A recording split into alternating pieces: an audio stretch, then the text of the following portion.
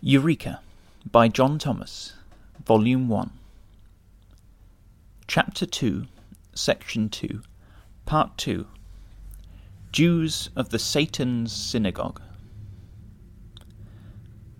But, though the star angel of the ecclesia of the Smyrnians was richly faithful in the midst of poverty and tribulation, the Spirit informs us that there existed in that city an institution of a hostile and rival character.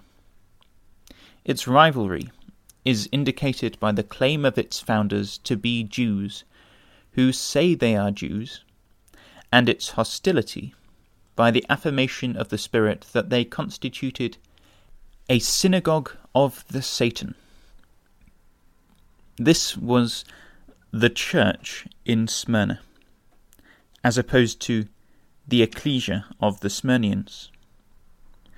The church claimed to be Christian, and its clergy apostles, in the sense of being successors of the apostles and ambassadors of Jesus Christ, who, in Ephesus, had been tried and found to be liars. It was from this synagogue that the raging dogs, biting in secret, as Ignatius says, went forth to Ephesus, sowing their tares. The claim of this synagogue to be a Christian institution is discerned in the assertion of its members that they were Jews.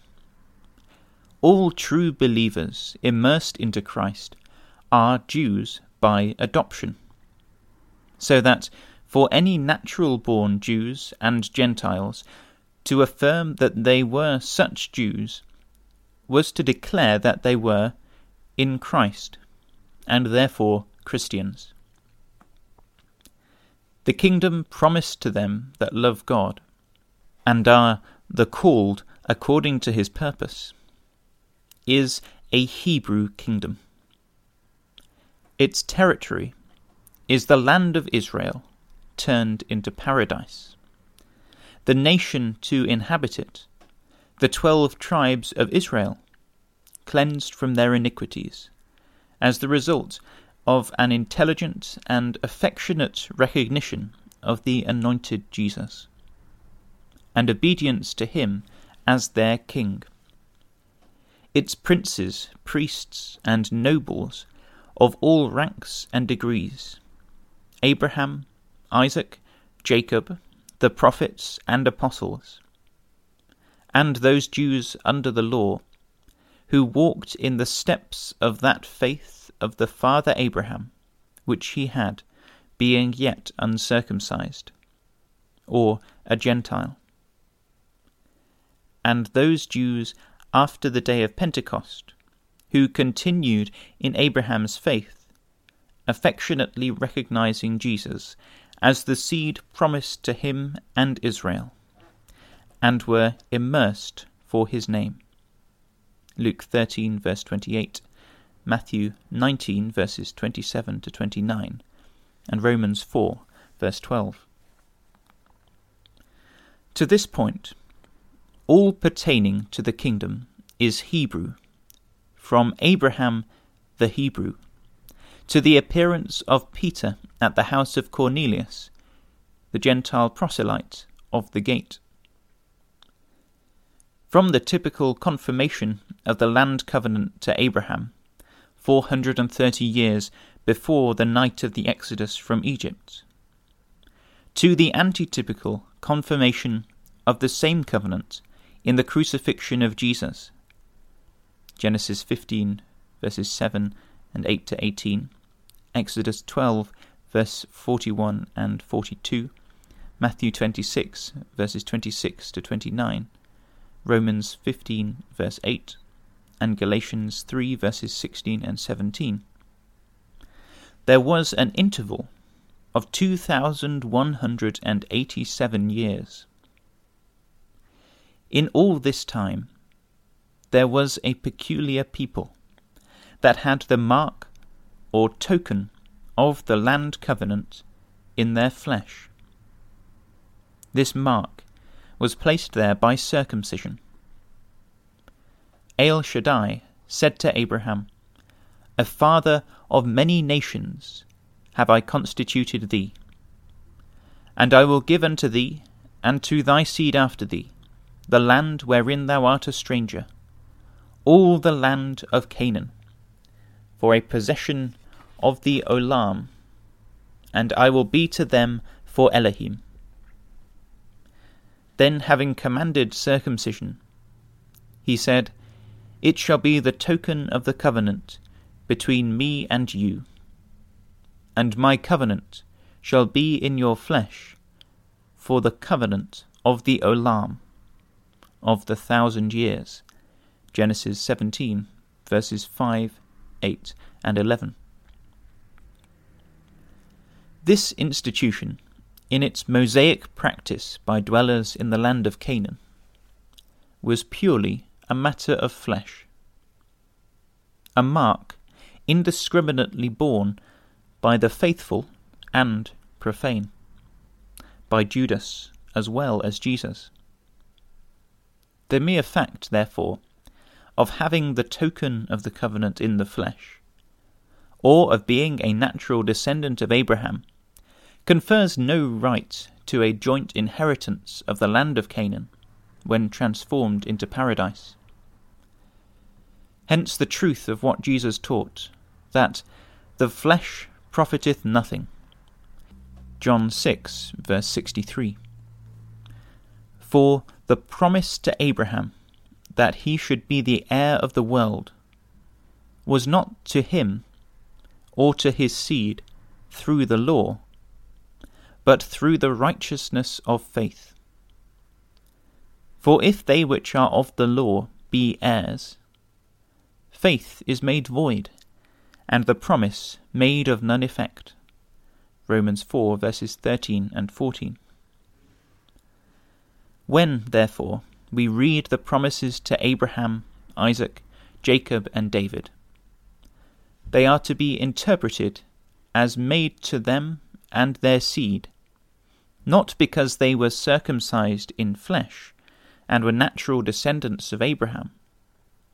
For upon this principle, Ishmael and Esau's descendants would have an equal right to Canaan with the posterity of Jacob, but because they believed what God promised them, and evinced their faith in doing what he commanded them, thus becoming subjects of a righteousness which is by faith. This being the case, some other definition of a Hebrew, Israelite, or Jew, and of circumcision, became necessary. Hence, in the New Testament, we have the terms Hebrew of the Hebrews, Israelite indeed, a Jew inwardly, and circumcision of the heart. John 1, verse 47, Romans 2, verse 29, and 9, verse 6, Philippians 3, verse 5.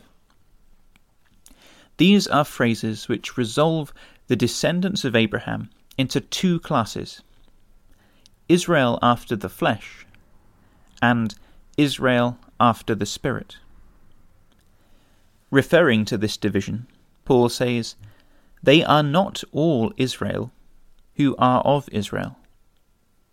Neither because they are the seed of Abraham are they all children. But in Isaac shall thy seed be called, not in Ishmael or Esau." That is, they which are the children of the flesh, these are not the children of God, but the children of the promise are counted for the seed. Romans 9, verses 6 to 8. Thus Moses, Joshua, Samuel, David, Isaiah, Jeremiah, Daniel, and all the prophets, Jesus and the apostles, and so forth, were Hebrews of the Hebrews, children of the kingdom, Israelites indeed, in whom there was no guile, Jews inwardly, who were circumcised in heart and ears, while Korah, Dathan, and Abiram, the sons of Eli, Saul, Absalom, Zedekiah, Judas, Caiaphas, the Pharisees, Sadducees, and such like, were the children of the kingdom to be cast into outer darkness. Jews outwardly, and of a circumcision which is outward in the flesh, according to the letter, of Israel, but not Israel, whose praise is of men, but not of God. Now if these children of Abraham's flesh are not the children of God, because of unbelief and disobedience, what shall we say of faithless and rebellious Gentiles, who are of no kin to the friend of God? If such affirm that they are Jews, are they not manifestly liars? If Judas or Caiaphas had affirmed that they were Jews inwardly, they would have lied. Much more then, Gentiles of like character, who are Jews neither by nature nor faith. Seeing then that the flesh profiteth nothing, it is manifestly not necessary to be born a Jew, and to be circumcised, to become the Jew inwardly, and to be circumcised of heart. In this matter of becoming Jews, and of circumcision, upon the principle of subjection to the righteousness of faith, God has placed the descendants of Adam generally, and the posterity of Abraham in particular, upon common ground. We have proved, says Paul, that Jews and Gentiles are all under sin, and being all sinners, they have all become liable to punishment before God. Now the Hebrew kingdom in paradise is covenanted not to sinners of any race, but to the children of God by adoption. A man of any kindred, tongue, people, or nation may become a son of God upon gospel principles, and if a son, then an heir of God, and joint heir with Christ. Romans 8, verse 17. But in order to become a son, he must put on Christ, that he may be complete in him. Now Jesus is the Christ. Therefore, to put on Christ, he must put on Jesus. And this can only be done by believing the things concerning the kingdom of God and the name of Jesus Christ, and being immersed into the name of the Father and of the Son and of the Holy Spirit. Acts 8, verse 12, and Matthew 28, verse 19. If a man have believed these things, and been baptized in consequence, he has consented to the wholesome words of the Lord Jesus, and to the teaching which is according to godliness. He believes the promises covenanted to Abraham and to David. He believes that Jesus was Son of God and Son of David, and therefore the anointed of God, and that, though not the son of Joseph, he was a real man, and of the same nature as ourselves, that he really suffered death, was buried, and rose again, that he ascended into heaven, and now sits at the right hand of power, that he was delivered for the offences of the believers in the covenants of promise, and raised again for their justification, and that he will return to Jerusalem in power, that he will raise the dead, and in cooperation with the righteous acquire great glory in the conquest of the world and the regeneration of Israel and the nations. having believed thus, and been baptized, he patiently continues in well-doing, seeking for glory and honour and incorruptibility, that when Christ shall appear, he also may appear with him in the glory of the 1,000 years. Now to men of such faith and practice as this, the Apostle says, Ye are all the sons of deity, in the anointed Jesus, through the faith. For as many as have been immersed into Christ, have put on Christ. There is neither Jew nor Greek, there is neither slave nor free, there is neither male nor female, for ye are all one in Christ Jesus. And if ye be Christ's, then are ye Abraham's seed, and heirs according to the promise. Galatians 3, verse 26. Thus, of twain, one new man is made, and he is called the Jew inwardly. Ephesians 2, verse 15. This inward Jew is multitudinous, and consists of all in Christ, and because in Christ, in Abraham, believing men and women, slaves and freemen, Jews and Greeks, are all one in Christ, and being in Jesus, share with him in all his national, official, and divine relations. He is a Jew. Therefore all in him are Jews. He is son of the deity. Therefore all in him are sons of God. He was circumcised. Therefore all in him are circumcised by the circumcision of Christ. He is king and high priest. Therefore they are kings and priests for God. He is the Christ. Therefore all in him are his body, the mystical Christ. He is the seed of the woman, and of Abraham, and of David. Therefore all in him are their seed also. The righteousness of the law was fulfilled by him.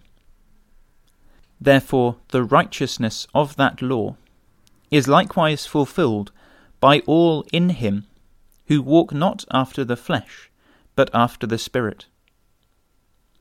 In short, as no one can inherit the kingdom and glory of the paradise of the Elohim unless he become of the Jew, who is the circumcised son of Abraham, David, and the deity, priest, king, and anointed one of Israel, and the subject of the righteousness of God.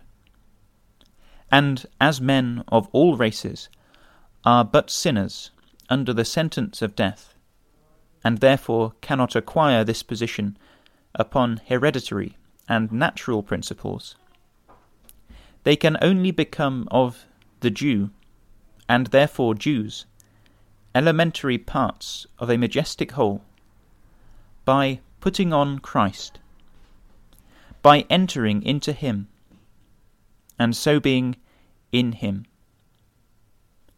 By this arrangement, though by nature destitute and naked, they become complete. As saith the Apostle, Ye are complete in him, who is the head of all principality and power, in whom also ye are circumcised. Colossians 2, verses 10 and 11.